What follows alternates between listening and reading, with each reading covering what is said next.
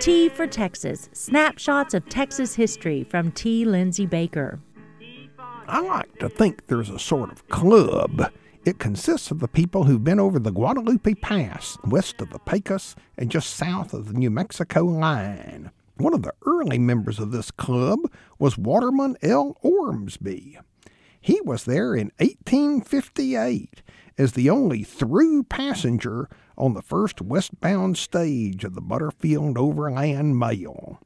The route connected St. Louis on the Mississippi with San Francisco on the Pacific, about 2,800 miles by stagecoach. The trip over the Guadalupe Pass was a high point in both elevation and in experience for Ormsby during his transcontinental journey.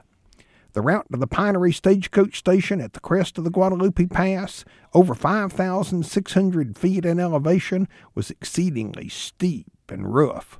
Ormsby complained, "We were obliged actually to beat our mules with rocks to make them go the remaining 5 miles to the station. Above all stood the mountains." He wrote, "The great peak towers as if ready at any moment to fall."